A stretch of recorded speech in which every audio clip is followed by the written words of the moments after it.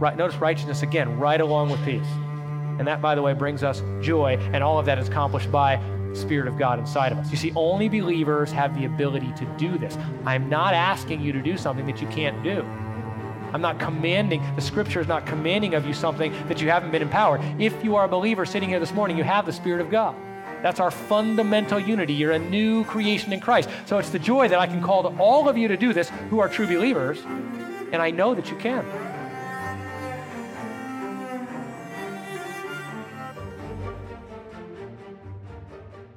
Hello and welcome again to Grace Maryville Weekly, which is a podcast ministry of Grace Community Church located in downtown Maryville, Tennessee.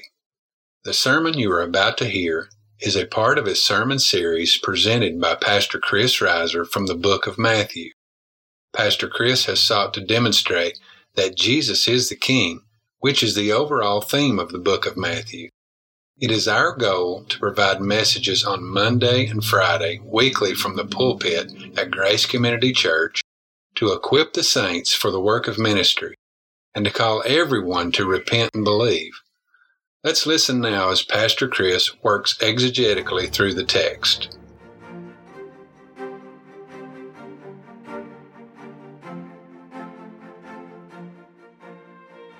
Being a peacemaker is necessary to enter into the kingdom, not as a means by which you earn it, but the means by which you demonstrate that you are part of it. You must be a peacemaker. Peacemaking is a hallmark of God's children. A person who is not a peacemaker is either not a Christian or a disobedient Christian. The person who is continually disruptive, divisive, and quarrelsome has good reason to doubt his relationship with God altogether. Now, let me just make this a little bit more challenging by laying out a few of the other verses that we haven't yet talked about that give this command. It isn't like we can say, well, that's a secondary issue. We need to bring people to Christ, and if the church gets along, who cares about that? Well, we've already seen that if you don't get along or you're not a peacemaker, then you're probably not part of the real church. So it's pretty important. But let's just look at a couple other issues on this challenge. That would be third on your outline, the challenge to peacemaking. See, to make peace again is to do everything possible to restore or establish peace where none has existed. This task, by its very definition, takes place in the most difficult of circumstances because we're sinners. So we have to pursue this. That's number one. We are to pursue peacemaking. Romans 14. Go ahead and turn there. There will come a time when we have a lot more time to study Romans 14 and 15. Really, Romans 14 and 15 is all about how to keep peace within the church. Not so much with theological issues, which the apostle has really laid out in chapters 1 through 11, where he says, look, here's the theology, here's what Jesus did, here's justification. Guys, there has to be agreement there. You can't be in the church and go, I don't believe in justification by faith. I don't believe that I need the righteousness of Christ. Right? That causes a fundamental disunity, and there's not unity. But when you read Romans 14 and 15, saying, look, there's a whole other realm of areas within the church or that people wrestle with, things like people who were in Judaism and they were going back to, they wanted to keep the Sabbath day or certain food regulations. Because look, those aren't the things you fight about. Every man looks at days differently. He does those things differently. And so you allow people to do that. Right? And Romans 14, 18, again, we can only get pieces of this. It says, for he who in this way serves Christ is acceptable to God and approved by men. Verse 19, so then we pursue the things which make for peace and the building up of one another. Do not tear down the work of God for the sake of food. All things indeed are clean, but they are evil for the man who eats and gives offense. It is good not to eat meat or to drink wine or to do anything by which your brother stumbles. Now, guys, probably in our church, we're not wrestling with going back to Judaistic food laws or the exercise of our freedom in not doing that. Here's what we're wrestling with, if I may make an application to today. We wrestle with a whole series of other regulations that we brought into the church by which we determine the spirituality of others. Media content. Well, what will you watch? What will you see on your computer? Guys, where those things are certainly evil, where it's evil things you're bringing before your eyes, it's clear that's evil. But there's a realm of conscience in how you use those things, how you use technology, how you use media, that we have to give leeway. And they do not become the litmus test. Well, if you use your computer that way, or if you use Twitter a lot, or whatever it might be, you must not be as spiritual as I am. I'm making an application to this text, but I believe it applies. A whole series of secondary issues, not theology about who Christ is and what he's done. We're constantly pressing towards truth there, and we're making sure that we believe the same things about the faith. But when it comes here to these kinds of issues, So maybe it's technology. Maybe it's schooling techniques. I go after this a lot. I'll keep going after it till this is totally done in our church, where there is never another discussion about if you Christian school or homeschool or public school, that maybe you're not spiritual. I don't believe that's happened yet, so I'm going to keep at it. It's a secondary issue. It's a conscience issue that you allow some to do, and you say, look, I accept you for that. Your purpose in that, I'm going to assume, is right and good and godly. You're going to pursue that in a godly way. We're not going to fight over it. I'm not going to use it as a litmus test of your spirituality because it destroys the peace of this body. And people walk in and go, oh, I'm not spiritual if I don't do that. Oh, I didn't know that. Well, that's not the issue. And you're going to cause divisions over that? Break up families and relationships over that? How about the food laws that we bring back in? I know I go after this too. As I told the first service, it's easy, on my side where I don't believe scripturally you should be as concerned necessarily about, the kinds of food you ingest as some kind of spiritual exercise. Do I think you should, is it good to be healthy within the realm of how your conscience dictates? Sure.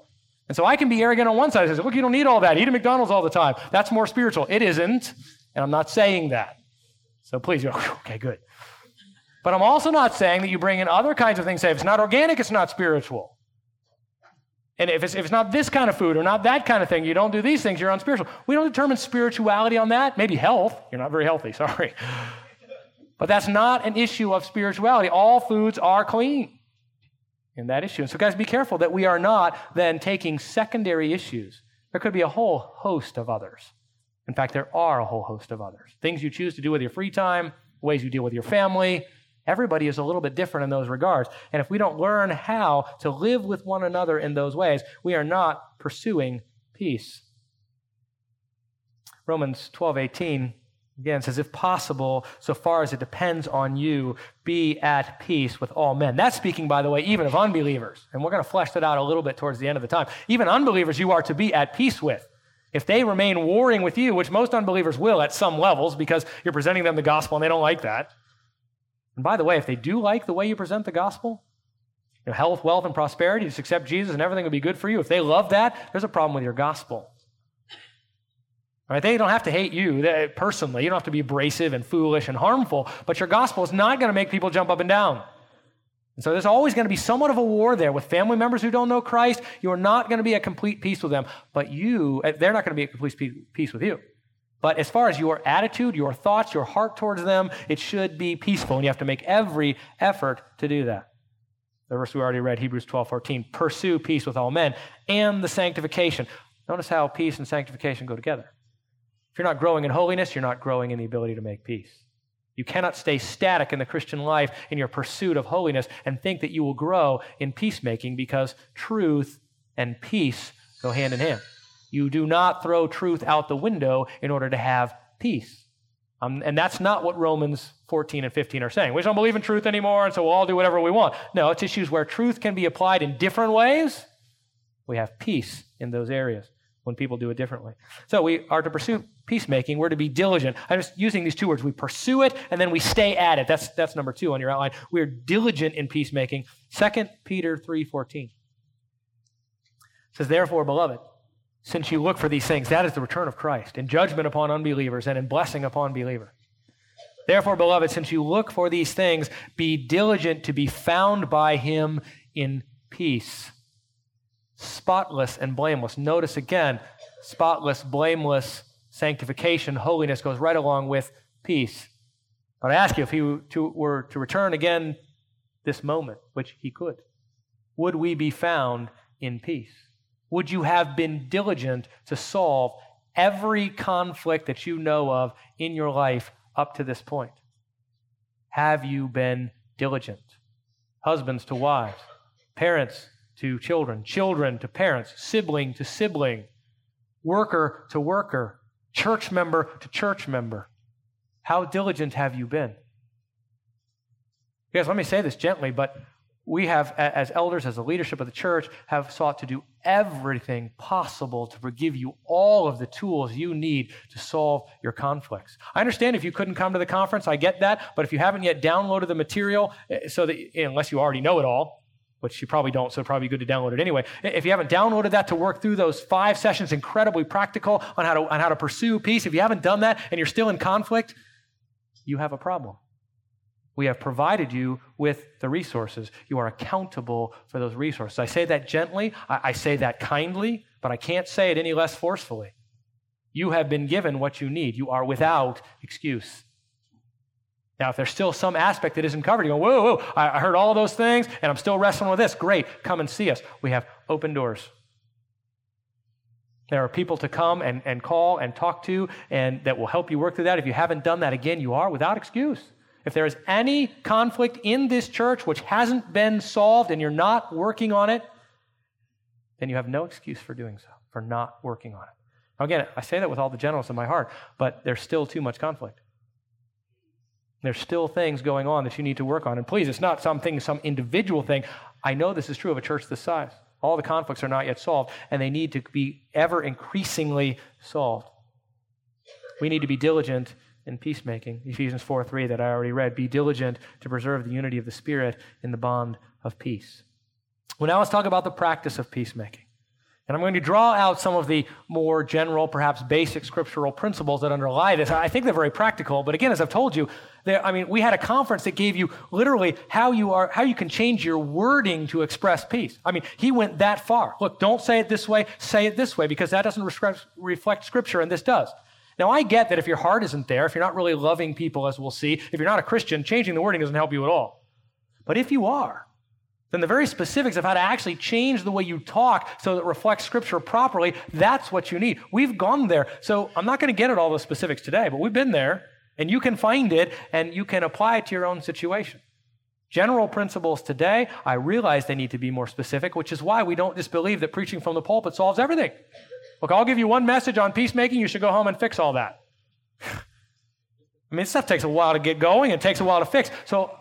And yet, if you're not working on it, that's the issue.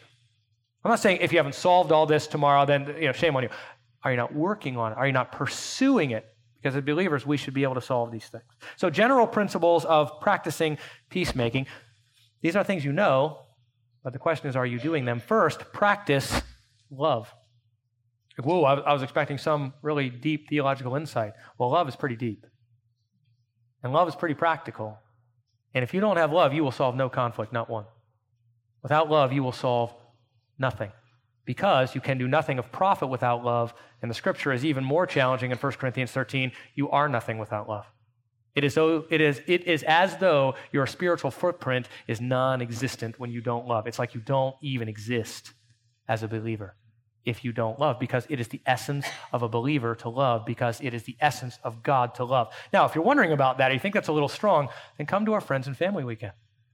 Because I plan to spend Friday night and Saturday fleshing that out. I've been doing it on Wednesday nights. It's not going to be a rerun of Wednesday nights, but if you've been there, you might as well come, because what we were talking about on Wednesday night is too deep for me to even get my mind around, so I need to keep preaching it. 1 Corinthians 13, that's easy. Love is patient, love is kind. There's a whole lot more there. Not that it's past that, it's just doing that is not easy. So you might not like camping very much, but I encourage you to come and show up and brave the campfire and the kids running around and the fact that it's dark and hear the first message on Friday night. Set up your tent, put your kids in there, and then ask someone else, I'll be there, say, hey, Chris, would you watch over my kids? I'm going back to my house. People do that, by the way. So you're like, hey, free night out. If someone will take care of my kids, and usually they do. And you think, well, talent, no talent. I wouldn't get within 10 miles of a talent, no talent night. That's fine. Show up. We'll do the message first, and then you can boogie out the door. You don't have to stay and listen to people, burp or whatever they do for the talent, no talent. It's a lot of fun. I think you ought to come. Ron said he only wanted to keep moving towards talent, but I like the no talent. I think it's pretty cool. But you don't have to stay for that. Right? There's some neat things that go on and some fellowship that happens. But nonetheless, guys, our whole weekend is going to be spent on how we love. And by the way, why not come to the fellowship portion so you can resolve a conflict you have with somebody in this church? Or maybe why don't you come and spend some time talking with somebody over the fire and making them a s'more so that you don't enter into conflict with them, because you know them a little better than you did before. And it's a whole lot easier to judge, a whole lot harder to judge them when you actually know who they are. And they know you too. So you can share that together. So that's why we do these things. Again, I know you can't come to everything. We're doing a lot. So I'm not saying if you don't show up at everything, you don't love and you're not part of the body. I'm saying pick the things that you can do within your schedule, create as much opportunity as you can, and make sure you get the truth and practice the reality in whatever way is possible. This is just another way to do it. God's people, says John MacArthur, in this idea of practicing love, are to contend without being contentious. They are to disagree without being disagreeable. They are to confront without being abusive. The peacemaker speaks the truth in love. To start with love is to start towards peace. Vital for us to understand. Love does not rejoice in unrighteousness. And so peace is not overlooking your unrighteousness by saying, that doesn't matter. I may choose at that time not to deal with it. I may cover it in that way, but I haven't said it doesn't matter. And when there is sinful issues going on in your life, love confronts, but it does so in a gracious, kind way. And then when there's building up that needs to do not sin involved, if somebody's wrestling or struggling with weakness or a weak heart or needing some encouragement, love comes alongside and builds relationship by doing that. And so love goes both ways. It both confronts sin and constantly encourages so that relationships are built and they're strengthened. Love is full-orbed. You see, love is a desire above all things to see others conformed to the image of Christ. Love pursues that conformity through the gracious exercise of all the Christian virtues so that God receives fullest glory. Without love, peacemaking becomes bitter and contentious or weak and spineless. One of the two. Without true love is strength. It is strength applied. So we'll talk more about that next weekend. That's all the time we have for it this morning. In order to be a peacemaker, you must also love righteousness. You must love righteousness. I've already mentioned this several times, but I want to bring to bear the scripture that makes this most clear in James chapter 3, as it ties righteousness directly to this idea of peace. And if we are not growing in righteousness, if we do not love the righteousness of God, then we will not be peacemakers. We cannot be. In James chapter 3, verse 16, it says, "For where jealousy and selfish ambition exist, there is disorder and every evil thing. But the wisdom from above is first pure." We talked about that last week, pure in heart. It is necessary for your conscience to be properly dictating to your inner man your thoughts and your affections and your will, what is right and what is wrong. And it's to go off when you're doing things wrong, and it's to be a source of encouragement when you're doing things right. Wouldn't it be an incredible thing if in your own heart, whenever you did what was right, you had a source of encouragement right there that said, "That's great, keep doing it." And you didn't even have to have someone else come alongside and say, "That's great, keep doing it," because your own heart was telling you, "That's right." You're informing your heart properly so that it does that, and also in your heart where your conscience is saying that's wrong. Because remember, the conscience does both. It both condemns when we do wrong and affirms or condones when we do what is right. You need both in your heart so you pursue what is righteous. But when that's happening, the wisdom from above is first pure, then peaceable. Because of that purity, then wisdom says, I'll do whatever it takes to make peace. I'm open. That is, I'll long to be at peace with you if there's any kind of conflict, and I'll go to you if there's some kind of conflict with me. And if there's conflict with others, wisdom says, I'll come and I'll bring to bear the principles of the Word of God so that you'll be peaceable. Purity flows out in making peace.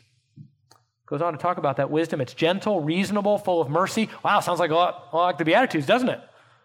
That's the expression of wisdom. Wisdom is what brings blessedness in the kingdom, and wisdom is all of these things that are mentioned in these Beatitudes.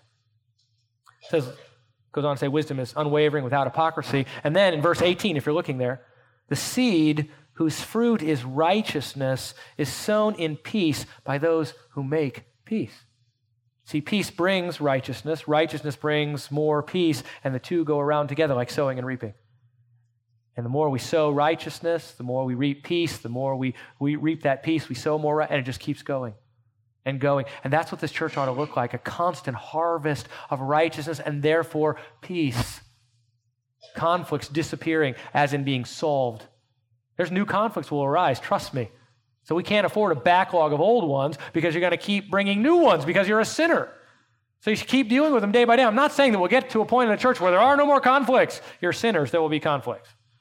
You just can't afford to have a backlog of old ones because there's not enough time to get there. Fix that so we can press on in the new ones that we have and work through those. You must love righteousness. God's way to peace is through purity. Peace cannot be attained at the expense of righteousness. Two people cannot be at peace until they recognize and resolve the wrong attitudes and actions that cause the conflict between them and then bring themselves to God for cleansing. Peace that ignores the cleansing that brings purity is not God's peace. So I'm in no way advocating that we become a church who overlooks righteousness and says it doesn't matter to be holy because, see, we'll build peace that way. I'm sorry, it doesn't work. Because the more unholy we are, the more lacking of righteousness we are, the more selfish we become, and the less peaceful we truly are. Oh, that can be a veneer of peace. Bless so-and-so and bless so-and-so, and I'm praying for your brother and I'm praying for your sister. And underneath that is a harshness and a vindictiveness and a selfishness that turns on that person when they leave, that just hangs out with their own family or whatever it might be, whatever group you like, and shuns other people. Because that's unholiness. Because again, the less you pursue righteousness, the more your selfishness shines through. And unless people agree with you and want to do what you want, you aren't at peace with them. And since it's impossible for them to do so and still want what they want and get what they want, no one will be at peace. It is only when we love righteousness and have a proper standard of God's righteousness to direct our peacefulness that we will actually grow. So we must pursue love. We must love righteousness. We must abhor selfishness. You see that all these go together. They're not like, I can try that piece and then they're coming together. You can't love and be selfish. Right? That has to be disappearing as well. You got to work on all these essentially at the same time. You can't love righteousness and be selfish because it's the opposite. Selfishness abhors righteousness because it just wants what self desires.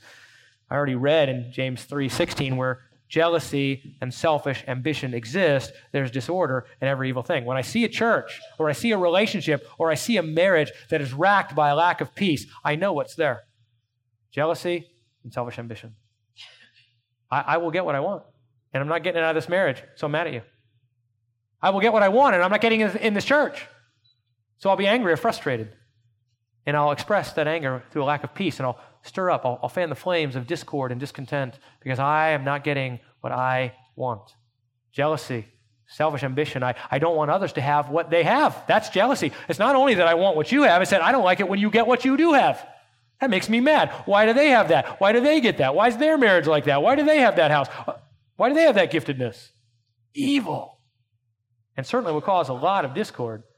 And certainly you're not the only ones to struggle with it.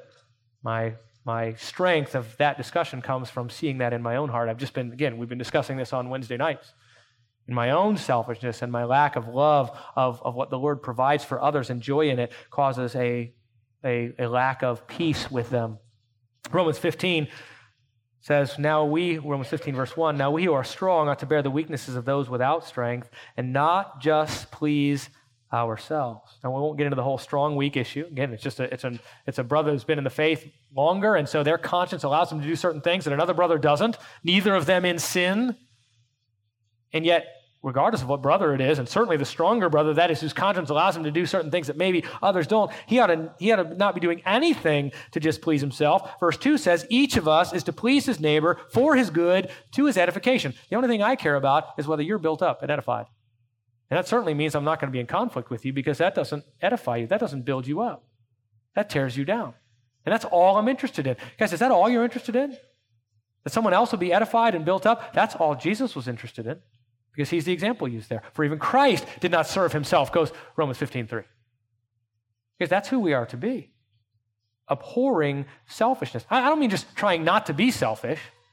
I mean hating selfishness, finding it ugly. It's oozing slime that creeps out from the corners of your heart and tries to draw things back to yourself. It's ugly. It's gross. It's tainting. That's what selfishness is. Yours and mine. And I find it oozing out of my life all the time. And it's sick. It's ugly. It's gross. And it causes division and a lack of peace. Romans 14:17. For the kingdom of God is not eating and drinking. That's the verses we already talked about. It's not about these secondary issues, the issues of freedom that a true believer may engage in. Again, I'm not talking about doctrinal issues of how we believe in God and whether the scriptures are true, those sorts of things. I'm talking about the whole realm of freedom within which Christians can operate. The kingdom of God is not eating and drinking. What is it? Righteousness and peace and joy in the Holy Spirit. That's what it's all about. We are making peace. We are pursuing, notice righteousness again, right along with peace. And that, by the way, brings us joy, and all of that is accomplished by the Spirit of God inside of us. You see, only believers have the ability to do this. I'm not asking you to do something that you can't do. I'm not commanding, the Scripture is not commanding of you something that you haven't been empowered. If you are a believer sitting here this morning, you have the Spirit of God. That's our fundamental unity. You're a new creation in Christ. So it's the joy that I can call to all of you to do this who are true believers. And I know that you can, which is why I can hold you accountable if you're not. And you can hold me accountable if I am not. If I'm not a believer, we'll talk about that in just a minute. There are some differences. But if we're believers, there's no conflict that cannot be solved, not one. The next thing we need to do is, number 4, seek acceptance. Ooh, what are you talking about there? If I want to be accepted, then maybe that would lead to a lack of peace because I'm a people pleaser. I don't mean it in that way. Romans 15:5 says this, "Now may the God who gives perseverance and encouragement grant you to be of the same mind with one another according to Jesus Christ." That's the unity found in Christ. His purpose, his goal is the truth of the gospel. "So that with one accord you may with one voice glorify the God and Father of our Lord Jesus Christ." That's our goal. With one voice, in one accord, we want to be praising and honoring God according to the truths of Scripture. It goes on to say in verse 7 of Romans 15, "Therefore," if we're going to do this, "therefore accept one another, just as Christ also accepted us to the glory of God." I'm going to accept you when you wrestle with certain things. I'm going to accept you if you have areas of your personality just kind of rub me wrong. I'm going to accept you for the purpose of working with you and loving you in essentially everything. I'm not accepting or finding joy in sin, but I'm going to accept you and help you work through those issues regardless, and I'm never going to give up on you. I'm constantly looking for ways to draw you into relationship with me rather than push you out of it. I'm not looking for ways where I can, there's another relationship I can cut off. You see, that's what kids do. That's what little children, that's what immature people do. They walk around going, I have a certain group of people that I want to hang out with, and if you're not part of my group, just give me an excuse, and boom, you're gone. I mean, I see this in youth group, unfortunately. It's kind of waiting, if you're not part of my group, or don't talk like I do, or you're not, don't go to the same school I do, you're out of my group. I mean, it's frustrating to see that happen with kids. It's much more frustrating to see it happen with adults. And unfortunately, adults just grow up and get better at it. Kids are usually pretty open about that. Look, talk to the hand. I like the athletes. That's who I am. That's not right. It isn't good. I'm not excusing it. I'm just saying they're usually pretty open about that. Believers are like, I'll pray for you, but I don't really like you. All kinds of things we say to one another. I don't know what your cliche is, but you do that, and then you stiff-arm people. And you look for excuses. Well, they didn't talk to me right. They missed that opportunity to be in my group. Boom, you're gone. Put a little sliver of a lack of peace right there, and you start to build it. And you've already cut off someone in the church, and you just got there. I mean, how's that going to be helpful? And people are doing that all the time, carving off little pieces of peace because you didn't respond to them properly or say the right word or do the right thing. We all do it, not just you all, we all do it. And therefore, we need to seek acceptance. I'm just looking for ways to get you into my group, as it were, into my friendship. And if you're a part of the body of Christ, you're all in my group. And I want you in, not out. And so I refuse to lack peace with you. I look to accept you in every possible way. Again, do we accept gross sin in the assembly? No. Do we overlook doctrinal, areas of difficulty, wrong doctrine, and say, it's fine? We don't. But we look for acceptance in every way possible, that we might even work through those issues. Abhor selfishness, seek acceptance, cultivate like-mindedness, 2 Corinthians 13:11. Again, so it's not like we're all saying, look, let's all pursue all our individual things we like. I've said, look, accept people, let them work out their consciences the way that the Lord would have them. But I'm not saying that we come together and go, you just let me rejoice in my freedom and stay away. Because see, that can happen to a church too, where it's all about, look, don't touch me about my freedom, and it's all about how much freedom can I express. And we're not talking about that. We accept everybody where they are in scriptural terms, but we are all cultivating a growing like-mindedness. We all want to look more like Jesus, and that will change our conscience issues. That will change the way we look. It will, and that's painful. But you're not to be here going, look, just stay away from me because I got all these things I like to do, and we'll rejoice in our differences in the wrong kind of way. 2 Corinthians 13:11. Finally, brethren, rejoice. Be made complete. Be comforted. Be like-minded. Live in peace. And the God of love and peace will be with you. Philippians 2:2. Make my joy complete. By what? If you've been memorizing Philippians along with us. Make my joy complete by being of the same mind.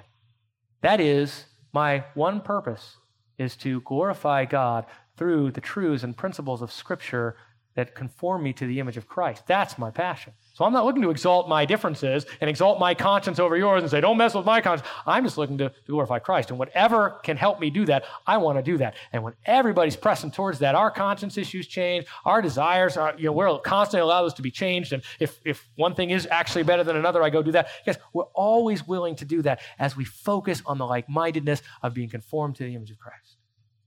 A church that longs for that is able to overcome its differences and make peace. because we want to look like Jesus.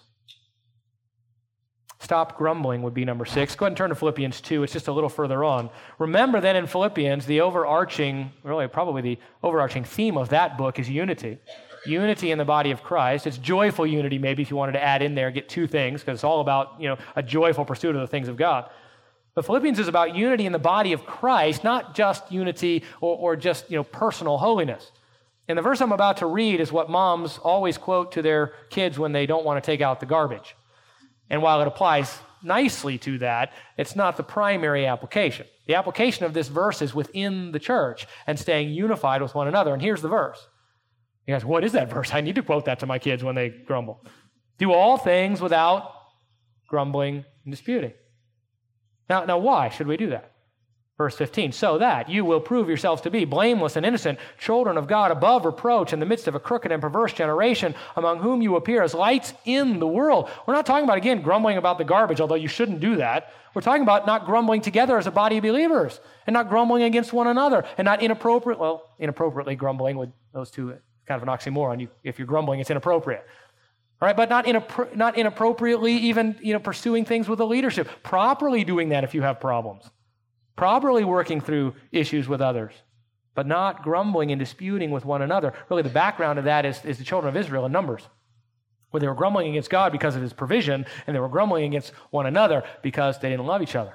And God brought his judgment upon us. He says, look, don't do that, because when you stop grumbling and disputing, the world looks and says, there's God. Notice what it says. You will be what? Children of God.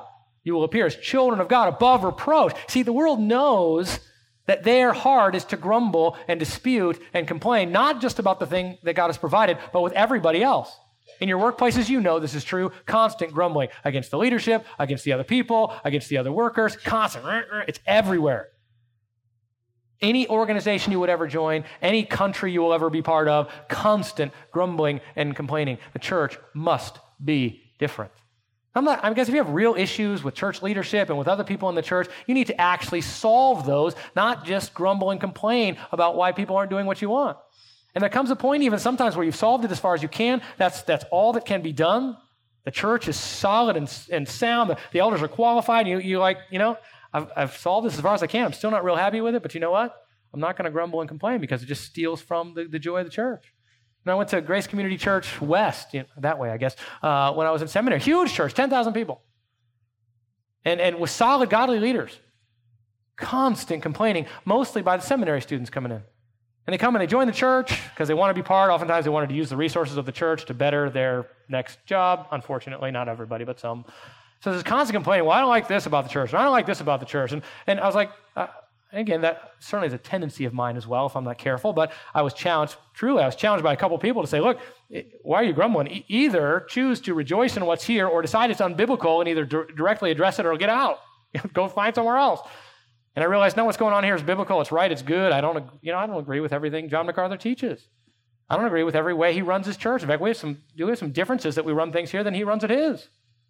But you know what? I love the man of God. And I love the church. And I thought, you know what? I'm on board. And if I can't deal with a particular issue that I don't like, if there's no place to go with it, I just let it go. It just doesn't need to be dealt with. And I'm not going to share it with anybody else so that I break up the unity of the church. And I would have those conversations with young men who just were sure that they had to say something. I say, you're killing this church. You think you're not a part of it just because it has 10,000 members? If you're grumbling, that's not affecting some other member of this body and you're destroying the unity, you're not making peace, stop. If you've got a real problem, deal with it. Take it as far as it needs to go and then leave it. Either fully solved or far enough that you believe it's still a godly place to be. Do not grumble. Deal with problems. Next is extend forgiveness. Extend forgiveness. Ephesians 4:31. Let all bitterness and wrath and anger and clamor and slander be put away from you, along with all malice. Be kind. All those are peace-breaking words. Bitterness, wrath, anger, clamor, slander. Talk about thing that breaks peace. Slander. Let's get that little juicy word in about you. I can't come against you directly, but I'll just tell everybody else I don't really like you very much. We do this with just our tone of voice. Someone says, did you meet with Bill lately? Oh, Bill. And you don't say anything else. You walk off, and they're like, what's wrong with Bill? I didn't know Bill was a sinner. I better start praying for Bill. There's something wrong with Bill. You guys, you've done it when you feel like there's something wrong with Bill. And you don't really want to share it, and yet you want to imply it, and you just harm Bill. Guys, we do that stuff all the time. Instead of dealing with problems, we make assumptions, or we give insinuations, or we just plain flat-out gossip. Did you hear what Bill did? Either one of those, all of those, are inappropriate. Extend forgiveness and don't gossip. That is, if Bill sinned against me, it's already gone. I might need to go deal with it. Now, go back to the conference. We work through all that. I might need to deal with it, but it's gone. I can't gossip about Bill's sin against me because I don't even remember it in any kind of inappropriate way. It's gone. Do you remember what Bill did? No, I don't even, in any kind of way that I would tell you. Because it's gone. I'm not harboring bitterness in my heart. I saw him sin against someone else. Well, fine, either deal with it or work on it or pray for Bill, but you extend forgiveness there too, and you're not talking about it. It's already gone. Wouldn't that be amazing? If every sin that was committed in this church and difficulty there was proper forgiveness given, there was repentance made. That's the other side, repenting for the sin you commit against others. If that happened all the time right away, there wouldn't be a lack of peace. Continual ongoing peace, because we would be forgiving each other just as God in Christ has forgiven us. That's how he forgives you. Peacemaking at a fundamental level comes with extending forgiveness. Number 8 is refuse revenge. Oh, turn to Romans 12. We've got to go here. It's got to go quickly, but you've got to see this. It is so important. Now, and slander comes from this as well. Really, oftentimes slander or gossip is a way we get our own revenge against other people, and you need to see how inappropriate that actually is, even though you know it already is. Romans chapter 12, verse 18 says, if possible, so far as it depends on you, be at peace with all men. Now, this includes unbelievers. Let me explain that for a little bit. You see, if you're a believer, it shouldn't ever be that be at peace with all men as far as it depends on you. That is, if it's another believer, you should be at peace because that other believer should also be able to be at peace with you. So when both believers read this verse, they go, oh, there's no reason why we shouldn't be at peace because I have the Holy Spirit, I know the proper principles, and I can be at peace. So whenever you have to worry about this verse, there will always be peace if they're believers. At least that's the way it's supposed to work. Now, if it's an unbeliever, you have a problem because they don't have the resources to be at peace with you. You have the resources to be at peace with them, and so you extend those resources. You go as far as you possibly can. You're not angry, bitter, or frustrated in your heart towards them. You are at peace, even if they're angry, bitter, frustrated, and an enemy of you. You're done. Now, unfortunately, in the church, there can be unbelievers there, so you might be dealing with someone who isn't, so you just are extending this. And, yes, even believers can wrestle to fulfill their responsibility to be at peace with you, and so there might be a period of time where you have to continue extending peace even though they're not at peace with you. Now, that shouldn't last long if you're a believer. And you come to me in my office and you're having trouble, and I go, are you a believer? Are you a believer? Then essentially, why are we here? Well, because it's too big for us. Oh, okay, I get that. So let's work on the difficulties of it. There might be some really serious stuff going on. I get it. I'll help you. But at the end of the day, now it's time to be at peace. You don't have any excuse. You're believers. But believer or unbeliever, then you need to be a believer, and you need to keep loving them until such as they are. So let's say you've done that, and you're here at this church, and there's still someone that is not at peace with you. That's not your automatic assumption that they're an unbeliever. You're praying for them that they would, if they don't know Christ, they would come, or they would respond then as a believer to be at peace with you. But let's say you're that way, and you're saying, Chris, see, I got you here because they're not at peace with me, and they're a believer. They're supposed to be, so I have the right to harbor bitterness against them. Oh, no, oops. No, you don't. So maybe I'll just get a little revenge. I'll rub it in a little bit, or I'll tell somebody else, or I'll walk by them like this, or I won't go to their fellowship group, or whatever it might be, because I can't be around them. That solves the problem? No, let's see what the Scripture says you're supposed to do. I know we've got to be quick here. We need to be done, but it's really important because this happens, unfortunately, too often. First, it says in verse 19, never take your own revenge. See, they're not at peace with me, and maybe they're actually sinning in some particular way. Well, I'm going to bring some revenge. I'm going to make them pay. That's what anger is. That's what slander is. It says never take it. You don't get it. You be at peace with them. You may never take your own pound of flesh. You need to be done. Why? Because God will take revenge. God is just. If it's an unbeliever, where will the revenge take place? In hell. Do you really want that? Really? Are you going to withhold peace from them so they won't see a picture of peace and might not come to Christ so that God would extend his wrath upon them for all of eternity? I don't think you want that. Be at peace as far as it depends on you. Don't take your own revenge, or what they see is what looks like an unbeliever harming them, and they go, why would I want the God you want? And they'll still die in their sin and spend eternity in hell. God will have his revenge, as it were, proper, righteous revenge. So you may not take it. He will. If it's a believer, then God has already poured his wrath out on Christ. The vengeance has already been taken. God will bring his discipline as is necessary, but there's no wrath there. And so there's no revenge for you to take. What, you're going to get a little extra wrath? God didn't get enough on Christ? So you'll add a little? I'll make you pay? To your spouse, maybe? A little jab? A little dig? No, you're to be at peace as far as it depends on you in everything you say and in everything you do, never taking your own revenge, leaving room for the wrath of God. He'll do what's right. You go, okay, but still, then I can just ignore him, right? I've done all that, so I'll just put him out of my mind. I don't need to think about that guy. I know he's in the church, but I sit on this side. I go to first service. He goes to second service. Yeah, I'm done. I'm at peace. That's it. No. Look if you're in the scriptures. But if your enemy, because he's acting as your enemy at that point, right? You're not at peace. If your enemy is hungry, what? Ignore him? Put it in his face? Hi, you're hungry. You get nothing. No, wrong version. Okay? If your enemy is hungry, feed him. If he's thirsty, give him a drink. So what are you doing? You're running around the church trying to find where that person is so it can be a blessing to them. Now, if the person's in your own home, you're constantly looking for ways to pour out your blessing upon them rather than harming them or being in opposition to them because you're not getting what you want. You're letting God bring the wrath. And you are bringing food and drink, either literally in some cases, but spiritually certainly.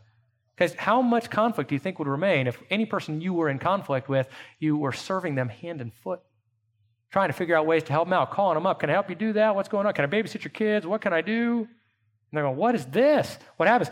It heaps burning coals on their head. Their conscience goes, woo, I am an enemy of them. I'm acting like that. They're treating me like this. And their conscience goes off. Wrong. Now, they can excuse it, and if they're unbelievers, they'll find ways, and they'll just continue on. If they're believers, their conscience will go off, and the Lord will use that to bring them to a right response. And if they're unbelievers, oftentimes He'll use it to what? To bring them to Christ. Because they'll be thinking, that looks a lot like Jesus. The very Jesus that I say I hate. It's hard for me to hate that Jesus when I am an enemy of this person. I've harmed them, and they're constantly serving me. It's really hard to do that. You guys, refuse revenge. I need to finish out. Number 9 kind of turns the corner a bit. It really deals with the second part of peacemaking, which is strive for evangelism. I don't want to ignore that. It's just that's not my purpose this morning to press in on that. It's very important that the church makes peace by proclaiming the gospel. And so I don't want to forget it. That's the verse I already read, 2 Corinthians 5:20. We're ambassadors for Christ as though God were making an appeal through us. We beg you on behalf of Christ, be reconciled to God. So we need to be striving to be peacemakers in that area. But hear me. If you're not willing to be peacemakers here at this church, then trying to strive for greater evangelism is not going to be very valuable for you. As you are being a peacemaker here, you ought to be striving to be a greater peacemaker out in the community. Those two things should go together. And then the results, well, it says, blessed are the peacemakers for what? They shall be called sons of God. That means people, really two things. It's a future tense. So really the second one of these is probably primary. I've got 2 things underneath this on the outline. The second one is probably primary in the mind of Jesus. That is God. Also, I'll take the second one first. God will claim you as His children when He comes again, as a child when He comes again. You got a big mark on your forehead that says, child of God. Spiritual DNA written all over you. Why? Because you're a peacemaker, and that's evident to God. He knows it. He knows your heart. He's seen your actions. He knows it all. And He comes and says, there's my child, that peacemaking child, and a whole church of them, a whole universal church of them. He says, come on in to my kingdom where my children belong for all of eternity. And so He claims you as His own. There's a future tense there. You will be called sons of God. It's not in doubt. That is, you earned your salvation by being a peacemaker. It is made clear. And when He returns again, He says, you're mine, you're mine, you're mine. Let's finish out the kingdom. Come join with me for the rest of all of eternity. But number 1 there, people will recognize that you are God's children. And for now, that's vital. They will not know that you are a child of God if you don't make peace with them. Remember, as far as it depends on you if they're unbelievers, telling them the gospel so they'll know how to come to right relationship with God, and then being at peace with your family members in your church. Imagine what a community thinks when they hear about a church where there's all kinds of internal wrangling, all kinds of lack of peace. You know what they do? They just go, yeah, that's what we thought. That's what we thought. There's people that proclaim one thing, and they're totally another. I don't need that. And in essence, they don't need that. They need Christ. So guys, we don't want to be that church. That was Philippians 2:15, by the way. When you don't grumble and complain, what do you prove? You prove yourselves to be blameless and innocent, children of God. But that's in the eyes of the world. Right? They see it because you will shine, then it says, in the midst of a crooked and perverse generation, among whom you appear as lights in the world. So guys, that's a pretty great result. That God claims you when he returns and says, come into my kingdom. And that other people before he returns say, you're a child of God. I want to know that God. I want to be in that family because that seems like a pretty neat family to be part of, full of peace. And mine has none. And my group has none. And my work has none. I want to see that peace. Let's pray. Father, thank you that you are the peacemaker, that you are the one who has provided the way to peace through your Son, Jesus Christ. You have provided reconciliation. And I pray that we would take hold of that. Lord, if there are those here for the first time who need to repent and believe, to take hold of the reconciliation that you provided, that they would do so, to be at peace with you, that they could be at peace with others as well. And I pray for all here who have been reconciled to you, that we would extend that reconciliation continually out to a dying world and to one another, that we would be peacemakers as sons of God. In your precious name, amen.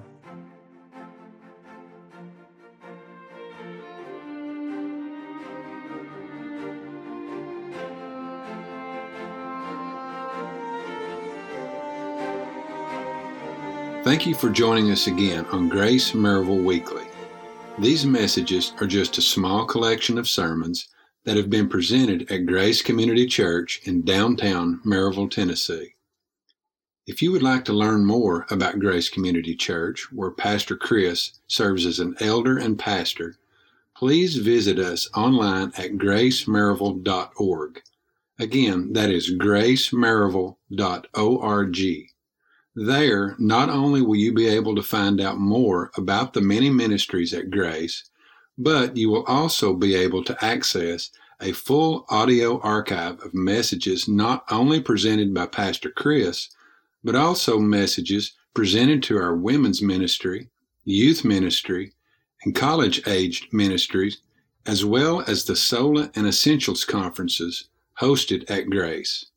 We invite you to visit us online, and we hope that you will join us again next time as Pastor Chris continues to exegetically work through the book of Matthew. Until then, remember that Jesus is the King, and the time is fulfilled, and the kingdom of God is at hand. Repent and believe in the gospel of Jesus Christ.